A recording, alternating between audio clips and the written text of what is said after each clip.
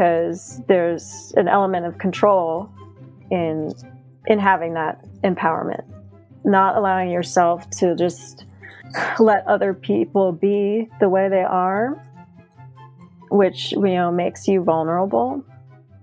Welcome to Normalizing Non-Monogamy, the podcast where we interview incredible people from across the entire spectrum of non-monogamy to hear their fascinating stories.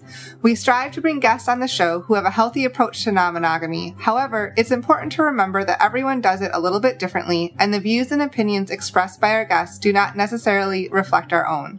Additionally, we produce this show for entertainment purposes only. Please be aware that we aren't doctors or therapists. Consult a medical professional for anything regarding your health that you might learn about on the show. Enjoy! Welcome to episode 268. We're Finn and Emma, and today we have a beautiful interview with Stephanie. Stephanie is a filmmaker, writer, and performer, and we just have a wonderful conversation about self-discovery, navigating relationships, and just learning along the way. Yeah, this is a great conversation, as Emma just said. And one of the things we actually really love about Stephanie and her work is she made an amazing film called Lust, Life, Love that is loosely based on her journey. Again, it's loosely based on it. And one of the really cool things we do in this episode is sort of weave in the film and her story and sort of talking about the comparisons and contrast the real life aspects of it versus sort of the sensationalized pieces of it. But it's a really, really well done film that covers a lot of different aspects of polyamory in a very real way. Yes. And we really appreciated that and the vulnerability. So thank you, Stephanie, for doing that work, putting it out there, and being so vulnerable. Yes, thank you, thank you. And just a quick note, you do not have to watch the film before listening to this episode. However, we strongly encourage you to do both. The podcast episode is richer if you watch the film, and the film's richer if you listen to the podcast. So either order, but we encourage you to do both. You have to make a podcast sandwich. Yes, sure. Film, podcast, film. Yes. Wonderful. Podcast again. Sure. Why not? But links to watch Stephanie's film, Lust, Life, Love, are in the show notes available at normalizingnonmonogamy.com. And with that, we're going to jump right into the conversation for all of our premium subscribers. And for the rest of you, we've got a couple of quick announcements. First up, what is a premium subscriber? Well, a premium subscriber is somebody who gets to listen to the episode without listening to these amazing, wonderful, fun, and hilarious announcements up front. Wow, you're really selling the premium subscription. I'm trying to sell everything. Well, the good news is you can sign up for the premium subscription and still not skip.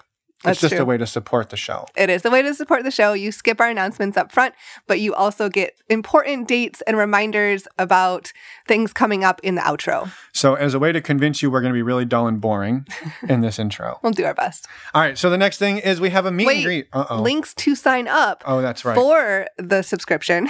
I really don't want them to sign up, clearly. I'm not even telling you where. Right on our homepage, normalizingnonmonogamy.com. Scroll down, you'll see links there or in your podcast player show notes for this episode, where you can find all that information about Stephanie and her work, photos of Stephanie, and other amazing things on the podcast show notes page. Yes. Next up. I was already here. You're already here. I've already been here. You catch up. Next up, we have a virtual meet and greet coming up tomorrow. That's December 29th, 2022. It's tomorrow night. We'd love to have you join us. These are open to anyone. You just must be open-minded and respectful. They're just a super fun way to just come and chat with people, meet like-minded individuals. They're low-pressure environment. We have so much fun with these. The theme tomorrow, we just started adding some fun themes to these events. The theme tomorrow is Holiday Potpourri. Interpret as you wish. You can dress up in whatever holiday you want to dress up in. And or whatever combination of holidays. Or combination, just have fun with it and dress up, or the theme is not required to join. Don't worry. Also, to sign up, go to our website, normalizingnonmonogamy.com, and click on the events tab. And if you happen to miss the one this week, don't worry, we'll have another one in January. But we encourage you to come this week. We do. Because this is really a good way to get a jump start on your New Year's resolution. Of meeting more people? If you're one of those Finding people. community? It's either your New Year's resolution of meeting more people or spending more time on Zoom. Oh, yeah. Definitely the latter. You're going to want to get a jump start on that. And we promise it's actually fun Zooming. It is. It's super fun. The other fun things, we have lots of fun things. We're fun people. We do. We're fun havers. Our community, our virtual community, which used to be the Patreon community, is now on a different platform, Mighty Networks. And we just wanted to say a huge thank you to everybody for this entire year of being a part of the community, making the transition with us, and being awesome humans. We have a men's group, a women's group. We do monthly calls.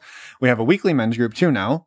We have a lot of stuff going on. It's awesome. The new platform is awesome, and we're just really thrilled to have this community, and we're grateful. So thank you all. Yes, thank you so much. We appreciate all of you. As a way to say thank you and as a way to celebrate, on January 28th, we are doing an in-person weekend gathering in San Francisco in the East Bay in the Berkeley area.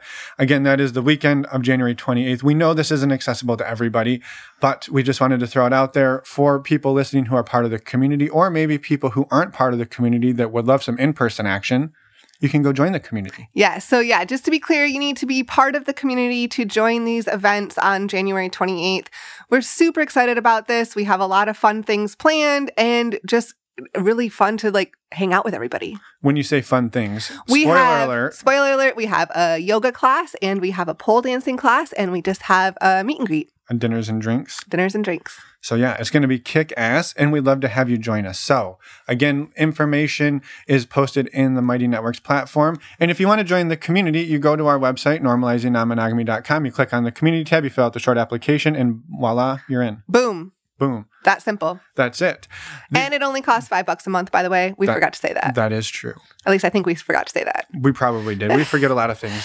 The very last thing that we're not going to forget is our favorite affiliate partner, stdcheck.com. The reason we're telling you this is because it is currently December 28th if you're listening to this real time, and you actually still have time to get tested before you go to your New Year's Eve soirees. You do. Go today. Go right now. Hey, hit pause. Go get tested and then come back and listen to Stephanie's episode and then watch her movie tonight. Using the links on our website supports the show. So thank you very much for doing that. And you get a $10 discount, making the panel only $129. For 10 panel tests. Yes. We've covered the math. That's $12.90 a test. Good job. You're welcome. So go check it out. It's super easy and fast. Again, links are on our website, normalizingnonmonogamy.com. Click on the resources tab or on any one of the podcast episodes. You will see links, and you will be grateful that you did this. And with that, let's go. Wait, real quick. One more thing. Quick reminder, reach out to us, send us a voicemail, send us an email. We'd love to hear from you.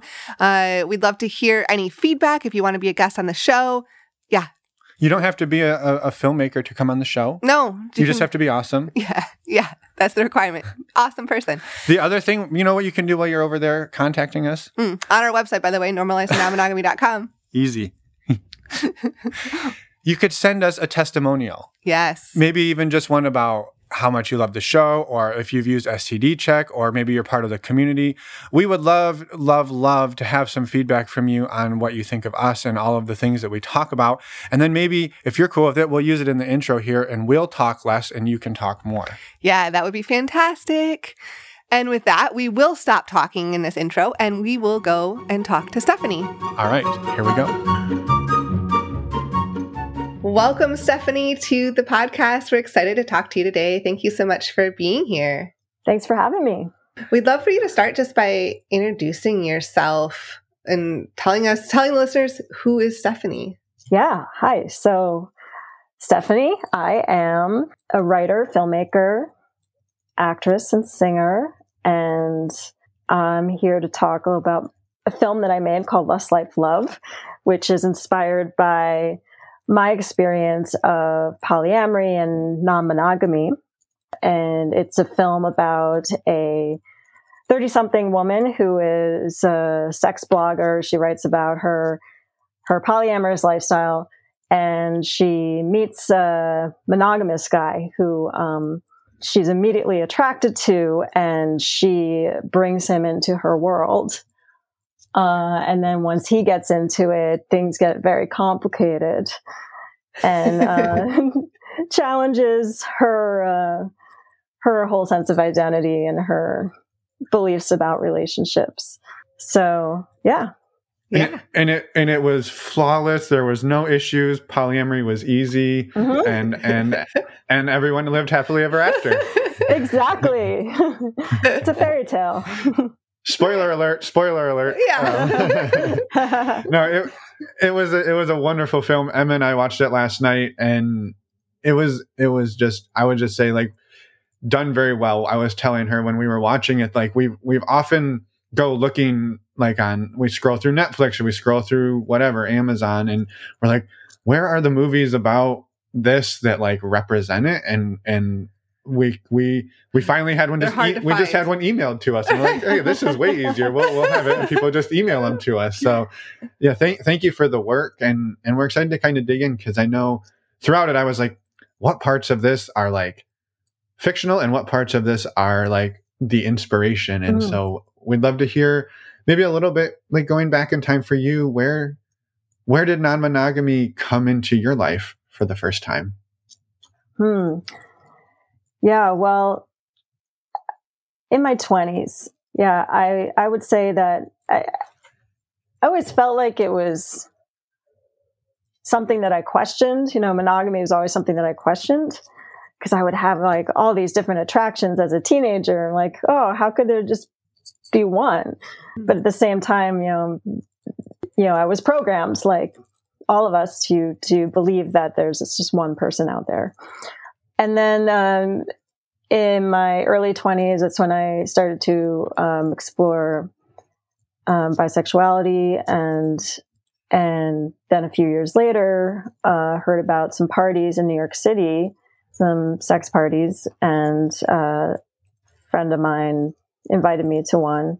Actually, before that, I was in a relationship where my partner was very encouraging of me exploring my sexuality, and so my first threesomes were with him and women, and then that relationship was not working, and I wanted more exploration. He wanted to, like, kind of shut it down at that point. And so that's when I really started, like, late 20s, I started really getting more interested in exploring non-monogamy. And then when I was 30, I met someone who was not from that world at all. But we had really intense chemistry and started dating. And at that time, I was also dating a few other people. I was at that time, like, practicing, I guess, what would be called solo polyamory, where I didn't have a primary partner, but I had multiple relationships that were all aware of each other. And, and then so this new relationship started in that context. But then he inspired the character Daniel in the film, where he had only had monogamous experience, pretty vanilla, but was very curious, very intrigued about my experience. And he also was married when we met and had this don't ask, don't tell relationship with his wife. It was a sexless marriage. So he had kind of consent to be with me. And so we dated for many months, and my other relationships kind of fell away, and I wanted more from him, but he was, still in this marriage that was like an obstacle. So I confronted him about that, and then he ended up deciding to divorce his wife. Not for me, but, like, it was more about himself and realizing that that's what needed to happen. And yeah, so that's the backstory. The movie is inspired by that relationship, which, I mean, he became my husband And unfortunately now we're separated. So that is the sad truth of now. But yeah, it's the truth behind the film is the relationship I had with someone who who did not have experience with polyamory and non-monogamy, and I kind of seduced him into my world, and we had a lot of experiences together. Yeah. And but the other characters in the film, were somewhat inspired by other relationships, like the two other partners. That the character I play, Veronica, her two other partners at the beginning of the film, are inspired by kind of amalgams of partners that I had. And but the basic narrative is very truthful, but the details of events and scenes and timeline of how things happened. Sure. That's all changed. Yeah. Made for the movie, right? Yeah. I definitely want to dig into more around that relationship, but I was curious, like backing up a little bit to some of your first experiences with non-monogamy, and you said you kind of always questioned monogamy, and what were those experiences like for you? Did you feel like, oh, this is me, this is who I am, or kind of like just exploring, curious about it all? Can you talk a little bit more about that time and that exploration in your life? Yeah, I just felt that there was more out there, and that there was this a queerness within me that I was not fully aware of, when I was younger and grew up with a very repressed family and culture, and with religion, and so it was not something that was okay to be. There weren't really any out queer people in my high school. Talking about the 90s here, and in suburban New Jersey. And after living in New York City for a few years, and also I had studied in France when I was in college, so that really opened me up. And as we've heard, it can do. Yeah. And had a really beautiful love with a French guy who really opened me up sexually. And that's kind of when I started to feel curious about being with women and, pursuing that. And I brought it up with him, and he was intrigued, but we never explored it together in that relationship. So when I was in my 20s in New York City, and the first experience was, it was me and my boyfriend and his friend and her boyfriend, and we all in this house together, like country retreat, and started, playing all these sex games. And that we were inspired by this book called My Secret Life, which is as like a Victorian erotic diary that was published by Anonymous. And there are these kinky games in there, and we kind of acted them out and had some group sex. It was my first experience being with a woman was in a group setting, and it was like mind blowing. It was just, wow, this feels so right to me. I feel like so much freedom and a sense of satisfaction just beyond, sexual satisfaction. It just felt like connection, the different feelings that different people can inspire, and how we can share sexuality with more than one person and have it not be threatening.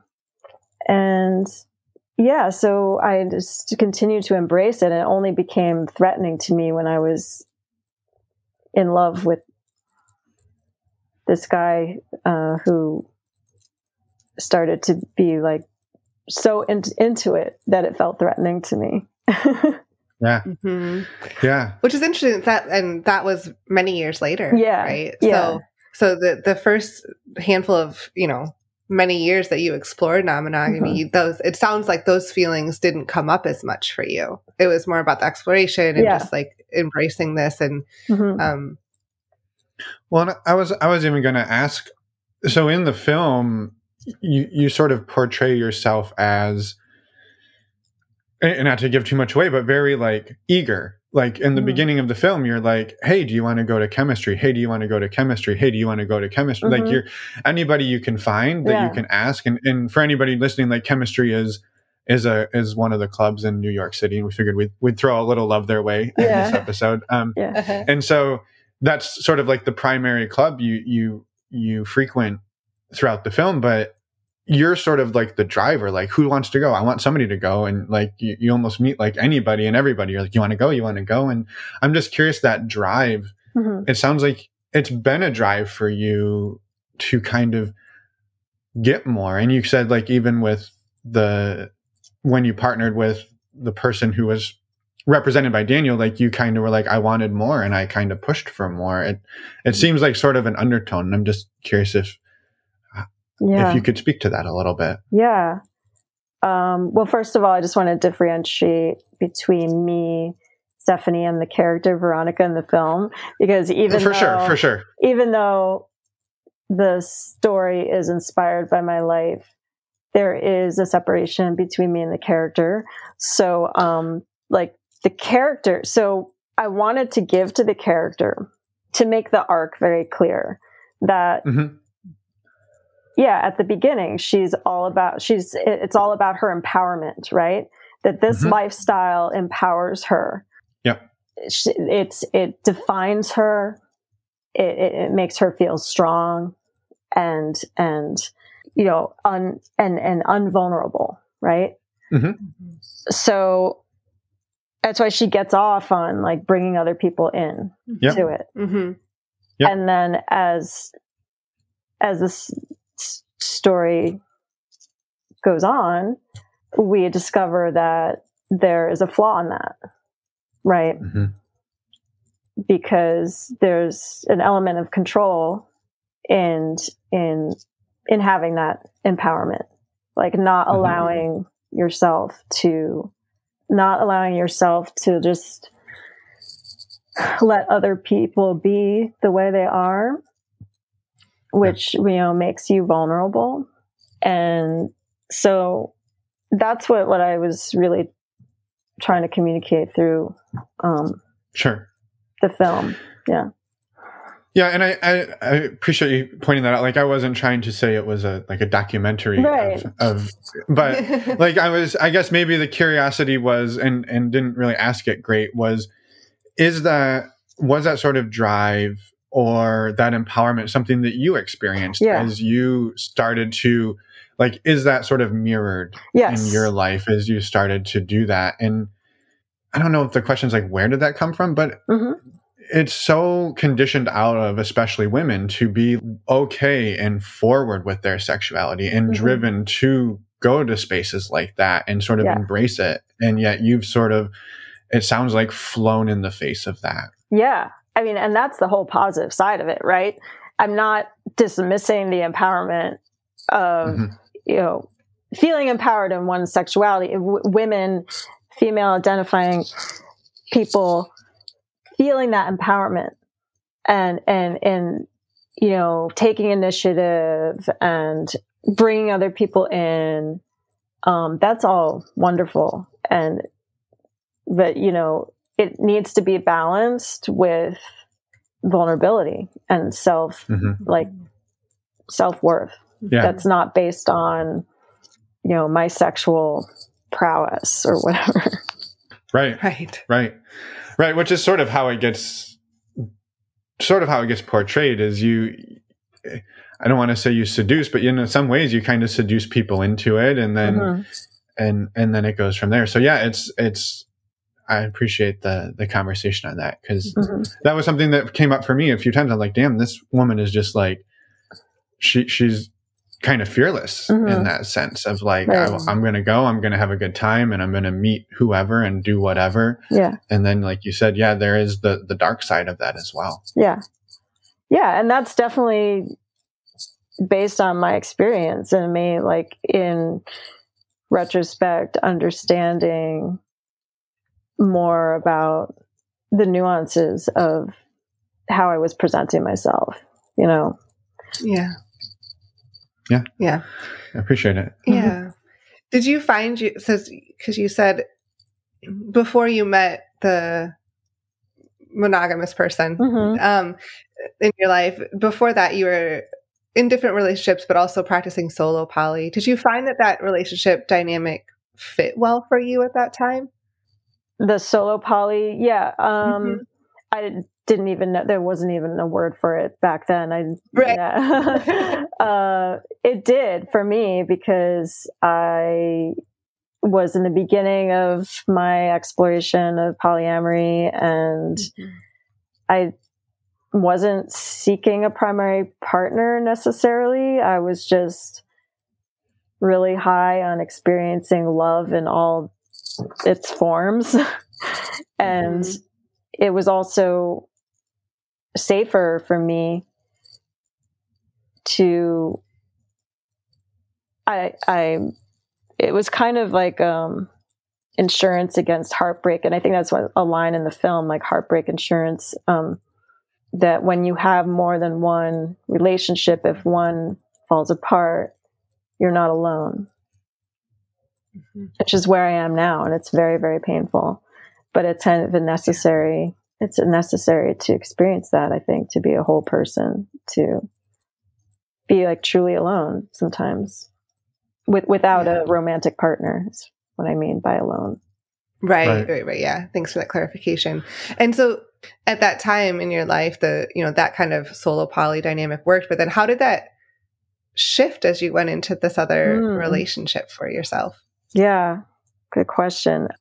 I just I was so in love. I was less interested in being with other people, and the fact that he was wanting to date other people was like made me like want him more, you know. It made me want to like pull him in tighter because it was threatening, like the threat of him going off and being with other people, of maybe preferring other people, preferring someone else. Yeah, I was just like moving into a different desires, different needs. And it's not that I wanted monogamy, but it was very confusing to me because like, wait, I don't want monogamy. Why is this so hard for me? Like wanting him to have this freedom, but then feeling awful about it, believing in it theoretically, but in my heart, like feeling so conflicted. And so eventually I told him that I couldn't be with him anymore if he wanted to date other people without me. Like we could have non-monogamous sexual experiences together, and and maybe at some point date other people, but right now I can't. It was just I wasn't strong enough to handle that. And it sounds like you're craving the security in that, like forming that security in that relationship. Yeah, and the problem was that we didn't.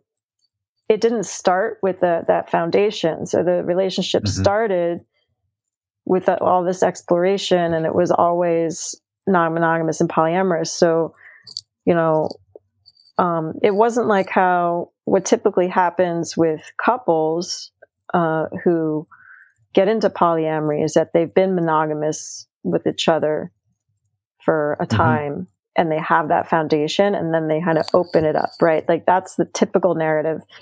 And we didn't have that. I didn't have that in this relationship. It didn't start like that. So I communicated that to him, and it was, you could say it was kind of like an ultimatum, but it wasn't. It was like, it was his choice. Like, this is how I feel.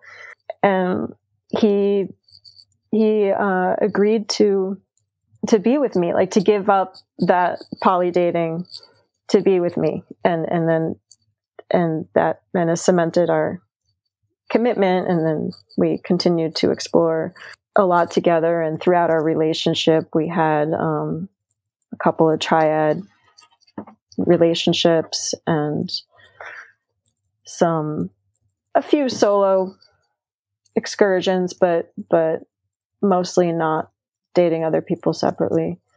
Yeah. So, I mean, the movie is just really just takes it to the point of where the Daniel character is not able to provide that. So is not able to give that to Veronica at the end. And she has to learn how to be with herself. Yeah. I appreciate all of that. And what's really interesting for me is we often talk to people who express like, man, opening up a 20 or 10 or 30, whatever number of year marriage into polyamory is, we often get sort of the side that is quote unquote harder, right? It's harder to say we've been doing this. We've been just cruising along for 20 years and everything's been gravy. And now we opened our relationship and look at all these problems that we uncovered. Or often I think people say, well, look at what polyamory is causing. It's causing these problems instead of uncovering them. And you're coming at it from the other side of saying, we started open, we started with this dynamic, but then it was the challenge of how do you build security? How do you express commitment? How do you solidify that relationship with all of this also happening around? And almost, can you do it? And I think that's really, it's really amazing to hear sort of the other side of that for you, it was a struggle to nail down that security with all this other sort of noise in the space with you. Yeah, absolutely.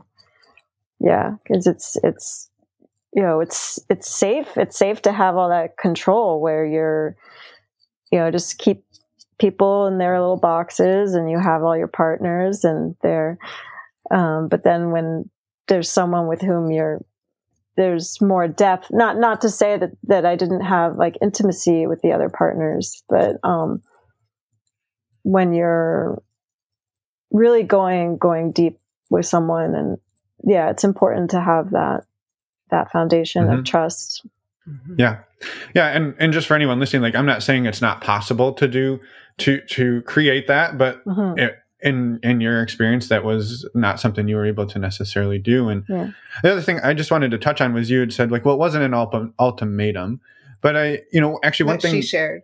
Yeah. Just a few minutes ago. Yeah. But, one thing that the film does that I loved was that you bring up boundaries quite a bit. And there's a few points where it's like, well, I'm going to go to the club this weekend. And your partner's like, well, just, respect our boundaries. And you're like, yep, I got, and so that's, first of all, something that doesn't get talked about in films a lot, which is amazing.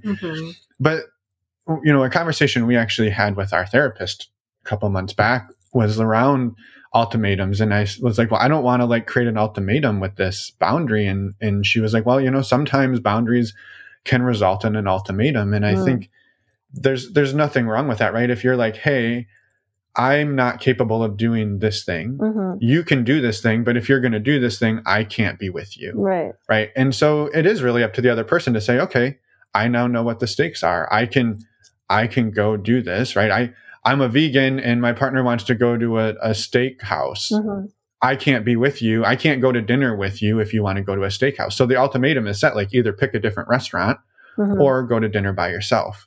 Yeah. And so, or with someone else. But yeah, well played on the nomination. So I had to scream silent. No, I just wanted to point out your analogy that boundaries can result in ultimatums, and it sounds like that's sort of where you got, and that you then had the opportunity to kind of come back and create that foundation, and then start exploring from a different place together. Yeah, and it it made our explorations much more satisfying because I wasn't in anxiety so much. I mean, of course, there were moments of that, and always had to be renegotiating and. But yeah, when you're trying to be non-monogamous with someone and you don't feel like secure attachment, that's just really a recipe for a lot of suffering. Yeah. For yeah. sure. A lot of hurt. For sure. Yeah. Yeah. And what did, I guess, maybe reflecting back on that relationship or just non-monogamy, your trajectory through non-monogamy, like what have you sort of learned about yourself, or how have you seen yourself grow through this process? Yeah, I mean, so much. That the part of my life that inspired the film, it was more that, well, I learned that I really needed to learn how to be secure within myself, most importantly.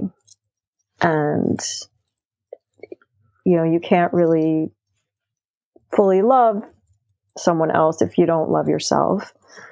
And, I learned that I do tend to do better when the exploration is with a primary partner. And I mean, I did enjoy being with other people without him, but I could not seem to handle him doing the same thing. So I didn't want to have it be a double standard like that. But I've always wondered if part of the reason why I felt so threatened by whatever he was doing without me is because of my attachment, my insecure attachment, from childhood. And that the more that I, focus on nurturing myself and cultivating, security within myself, maybe I would be more able to handle that in the future. Yeah, it's just so much to learn. It's also, I learned that, if I'm with someone like the same night that he's with someone else, then it's okay. But if it goes badly for me and it goes well for him, then it's not okay. It's like, so it's a lot of, on the one hand, it's way more advanced than most people who can't even handle their partner, like looking at someone else or flirting with someone else. Right. But I have tended to be very self-critical, like being around polyamorous people for so long, where it's like, oh, why can't I do this? Why can't I do that? Why can't I be okay with that? Right. Yep. Yeah. The gold standard is you never feel jealousy because a proper poly person would never get jealous. Right. It's just compersion, only compersion. And it's just not a reality. So I appreciate the vulnerability, Stephanie. I appreciate that. Thank you. Yeah. I think it maybe for me brings up a question of what do you want moving forward? If you were to sort of hand sculpt, if you were to make a documentary about your future relationship that you got to live it out, what would it look like? Well, maybe before we get there, like I know you've mentioned kind of can you just touch on where you're at right now? You mentioned you're separated, but what does your relationship status look like right now, where you're at, and then where do you want to go? Yeah. Right now it's focusing on relationship with myself, because I'm not ready to date other people, new people. I'm not ready to even have sex with other people. I'm grieving the loss of my marriage. And this person I still love very deeply, and not even sure if in the future we may be together again. But I have been having visions of, like, maybe like if he and I were to be together again, maybe we would have other partners, and then we would kind of come together in that context where we restart a relationship while we have other partners. Like, how interesting would that be? Right. Or I'm also, because I was married to a cis man, and most, throughout our relationship, most of my interest has been polyamorous wise, like being with women. I think at this point, when I feel ready, I would only want to date women or other genders, not cis men. This is how I feel right now. It's like I've done that. I'm not really drawn to it. I would maybe, I'm not opposed to it, but I just wouldn't pursue it. Like if I were to sign up for dating sites, I would probably not select that. Mm-hmm. So, I don't know. I'm just trying to stay open-hearted, focus on myself and my own healing. Yeah. I can definitely appreciate that. I mean, especially if it's a relatively recent sort of heartbreak and thing you're going through, like to be out there. Yeah. Like, well, the next day you're out on the dating apps, and I know maybe some people that's a good strategy for like rebounding or whatever, but it's does not work for everyone. Not work for everybody. Yeah. I don't think it even works for anyone, to be honest, because it's just like it's just numbing the pain, really, and it's not allowing yourself to fully feel and grieve, which is necessary for healing. And so I'm not interested in the rebounds. I did that when I was younger, Yeah, for sure. I would agree to that. Some people can how about this? Some people can do it. Yes. Other people can't. And the jury is out on whether it's a healthy strategy. Right. Yeah. I think it's kind of in the same pot as getting into substances. It's just kind of like a distraction, or like becoming consumed with work or something like that. Mm-hmm. Yeah. Well, I mean, a lot of the chemicals that get released during sex are very similar to the ones released, all those other times, during drug use. So it makes sense. Yeah, absolutely. So, when you're seeking that out. Yeah. I was curious if you could talk a little bit about your journey with being open in the world with your family and friends. And I'm assuming that you are based on the fact that you made a film. Yeah. So I had to just, if you could touch on that journey and what that experience has been like for you. Yeah. And it came out to my parents as bisexual when I was 30. I think it was before I met my separated husband. What to call him now. I was in a relationship with a woman, and I felt like it was time to tell my parents that, because I didn't know. Yeah, it felt kind of serious, like it could be serious. So, and it was, I didn't have like a traumatic coming out experience where they like kicked me out of the family or anything like that, but it was not very well received. And, since then I think because I felt so empowered around it, like I didn't have any trouble expressing it. I didn't feel any need to hide it. My career did not, there was no reason to hide it. Like this is my expression as a person, as part of my art. So I never felt like, oh, I need to like keep this private. Mm-hmm. But also like people don't need to know details, like graphic details. Like I wrote a sex and relationship column for an alternative weekly newspaper years ago about these experiences, which, I kind of gave to the character Veronica, but she has a blog. And at that time, I had some fans, and sometimes people just want to know too much, or they don't understand the boundaries of, like, just because I write about this doesn't make you entitled to ask certain questions. Right. Yeah. Yeah.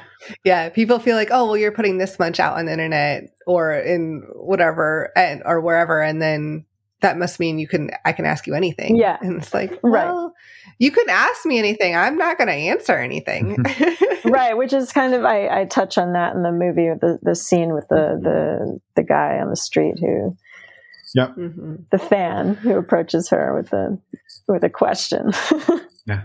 Can I get a selfie? Yeah. So, yeah, I love that. And I think maybe like, if you're okay talking a little bit too, like moving towards, I don't know, I mean, some curiosities about like filmmaking, because I think what you just kind of touched on led into a question for me of, you said like, well, people don't need to know all of the nitty gritty details.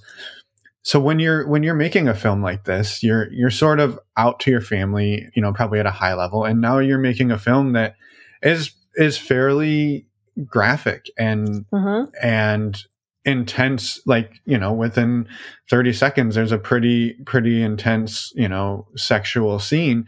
And as you're creating this, how do you personally find the line of what do I want to include? What do I want to keep out? Knowing that this isn't a basement movie that, you know, no one's ever going to see. Like your parents are probably going to see it, your family, your, you know, potentially kids in the future. So how do you draw that line for yourself? Yeah, well, I wanted it to be realistic without being gratuitous. And it was really important for me to have the sex scenes feel authentic and real and not like this is a sex scene in a movie where like I can't show breasts, you know. So we had to find actors who were okay with the nudity, a certain degree of nudity. And in terms of like I knew I didn't want to be, you know, show genitals, like have close-ups of genitals, for instance. Like that is not important to the story. Sure. I've seen some erotic films that are like porn, but they have story. You know, they're usually directed by women. These types of erotic films that they're like hybrid between porn and narrative. And, you know, I really, I admire movies like that when they're well done. But I wanted this to be more accessible, to reach more people, and to be like, have the sex serve the story more than to titillate the audience. And not to say that the audience would not be titillated. Like, yay, great to be titillated. But it's really about how can these sex scenes move the story forward? Not like let's pause the story. Have a sex scene. Yeah, like right. So how can the sex also tell the story? So that comes through the blocking and how it's shot. What do we need to see orgasm or not? Like all these questions come up. And to answer your question about, in terms of like what I want people to see, like family and stuff, you know, I wasn't even sure my parents would be interested in seeing it because they're so conservative, but they did watch it and they, like, I had warned them. I was like, you know, I understand if you don't want to watch it, there's a lot of sex in it. I'm in these sex scenes. And my mom said my dad was very uncomfortable, but she watched it at, you know, like kind of looking at it as, this is a character. This is not my daughter. This is a character. So she kind of convinced herself and was able to watch it and appreciate it through that lens. And then anyone else, you know, I would just tell people, I would just be very upfront. I'd be like, yeah, I made this movie, just so you know, it's really sexual. I'm in a lot of sex scenes. Just letting you know, there's a lot of sex in it. So just, you know. You don't have to watch it, but if you do watch it, you're going to see this stuff. Yeah, so just you know, just letting people know. And then they have the choice. Well, yeah, well, and I appreciate that. And I think, so first of all, I appreciated that, like the way you described the sex scenes, it wasn't like something's happening and then all of a sudden it's a musical montage Right. of like 3 minutes of, you know, a sex dance, and then it pops back into like real life. Like it is very much blended in. I think part of what I was kind of working towards too was even just like, let's say you have a conversation with your parents and you're like, yeah, you know, I'm non-monogamous.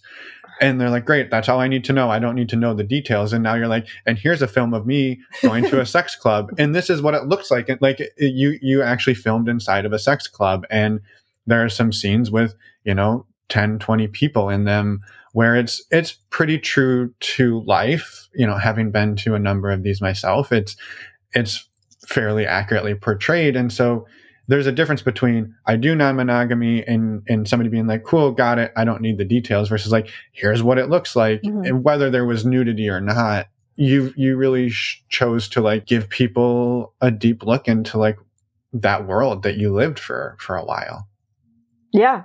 And that was super important to me to portray that world as authentically as possible within the confines of, you know, narrative film space, not documentary. And so the way we went about that was to invite people from the community to participate as extras. And so it really did feel like those party scenes felt like real parties, because there were a lot of people who had attended parties like that who were in the scenes. And then one of the sex scenes, I mean, one of the party scenes, we did actually film people having sex. And maybe you wouldn't know watching the film. Maybe you would think like, oh, that's all simulated. Most of the sex in the film is simulated. But there was one scene where sex was actually happening, only with the extras. Never with the principal characters. Yeah. Well, some things are too hard to fake. Yeah. You know? Yeah. Right. Yeah. Maybe an orgy is one of those. No simulated orgies. Now, when anyone watches the film, they're going to be looking for that extra scene of like, who are the people actually having sex? Yeah. Right. Uh-huh.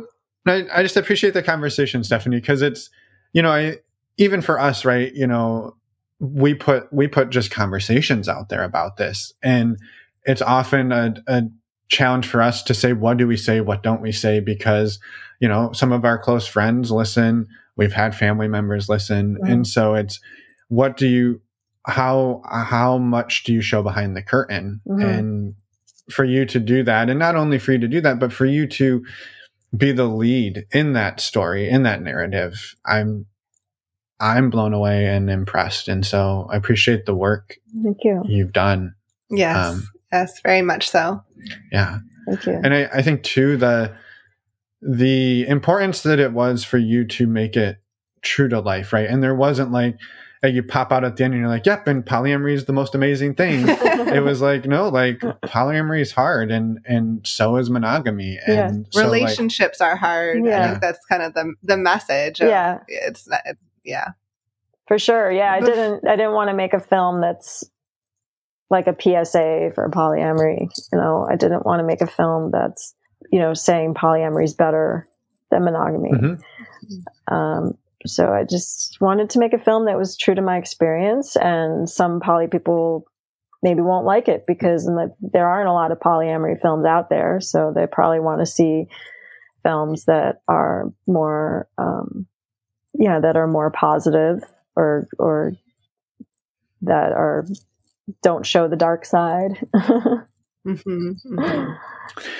Well, but I think the positive pieces for me are that, right, we all learn who we are. We all learn our strengths and weaknesses and what we need to, our blind spots, and that life is a journey. Yeah. Yes. And this was just another way to do a relationship. And you could step back and be like, well, if only she'd been monogamous, she wouldn't have had these problems. Right. And it's like, well, yeah, you point me to a movie about monogamy that doesn't have, right? Or point me to a relationship that's Yeah. monogamous, that doesn't have challenges or, potential infidelities or jealousy. And so I appreciate the approach and everything you've done with it. So Yeah, you can't really, I mean, I don't think no one really wants to watch a movie that doesn't have conflict. You need conflict and drama even in romantic comedy, right? There needs to be the stakes of, is this going to work or not? That tension needs to be there. Otherwise, like, what are you watching? Like, why are you watching? You gotta hook the watcher in. Like, yeah, exactly. Yeah. I love it. Stephanie, thank you so much for this conversation. Is there anything, I'm sure we could continue talking for hours, but is there anything else that you'd like to get out there right now? Yeah, I'd love the listeners to check out my film. And, feel free to reach out to me if you have any questions or if there's something that particularly moved you about it. And in your own explorations, just follow your heart. I think that whatever relationship path you choose, that you have to be true to yourself first and foremost. Mm-hmm. Yeah. And it can be really easy to get lost in that, whether it's within any relationship or your job or just about any aspect of life. And so coming back to you is so important. Yeah. Well, I appreciate it. We will, of course, have links in the show notes to where people can go and find the film. Again, Emma and I watched it last night. Highly, highly recommend it. It was very much so. It was a great film, and we're excited that you reached out and sent it to us and are here speaking with us. So just again, thank you. Thank you so much, Emma and Finn, for having me. It's been a pleasure. Awesome. Well, have a wonderful day, and we'll catch you on the sequel. So. Great. Thank you. And we're back. A huge thank you to Stephanie for all of the amazing, amazing work that you do and for coming on and sharing your story, being vulnerable with us. We had such a great time chatting, and we're excited to get this out there. Yeah, I'm excited for my cameo in the next film, in the sequel. Yeah. It's called Lust, Life, Love, Finn. Okay. But then people get confused. They'll think it means end. Right, because Finn is in French. So we'll be done talking about this. Okay. The whole point is, thank you, Stephanie, for coming on and sharing your story with us, being vulnerable, and for putting out the work you did into the world. We appreciate it. And the work that you do. And the work you continue to do. Yes. And for the sequel. A couple of quick reminders. Tomorrow night, that is December 29th, 2022. We have a virtual meet and greet. These are awesome. They're open to anyone. You just must be open-minded and respectful. You can sign up on our website, normalizingnonmonogamy.com. Click on the events tab. And if you happen to miss the December event, don't worry, we'll have another one in January. And another reminder that we do have an in-person community-only event on January 28th in the San Francisco Bay Area. That weekend, we would love to have you join us. You just need to join the community to be part of that. True story. Which is only $5 a month. True story. So I think that's it. I had another thought. What? We're at the end, so we can do whatever we want. True. And we know there's a handful of you who are like the most dedicated of dedicated listeners. Who listen to all the way to the end. So we have another request. Besides sending us that testimonial you were going to send us from the intro. Yep. If you go onto your favorite podcast player app, the iTunes or the Spotify, and you leave us a review. Yeah. Totally free, takes you about 3 minutes, and it makes a big difference for us. So it does. That could be your holiday gift to us. Your New Year's gift to us is doing this. Yes. We would love it and we'd appreciate it. Yes, so much. Also, I was reflecting over the last 2 minutes about the name of the sequel. Oh, geez, as I was talking. And I think it actually really works, but it's kind of dark, right? Because Finn means end. Yeah. So it's basically you got the lust first. Life, love, and then it's over. Finn. Yeah, it's kind of depressing. Kind of dark. I like Stephanie's original title better. Well, sorry. Fair enough. All right. Sorry I threw this out there, Stephanie. All right. enough of my shenanigans. Next week, we've got another conversation. We do. This will be the first one of 2023. Yay. We're not telling people what it is, though. It's with Lara and John, and it's another super fun conversation. As always, we can't wait to get it out there. And until then, have a happy new year, and we will see you all next week. And next year. And next year. Bye, everyone. Thanks for listening.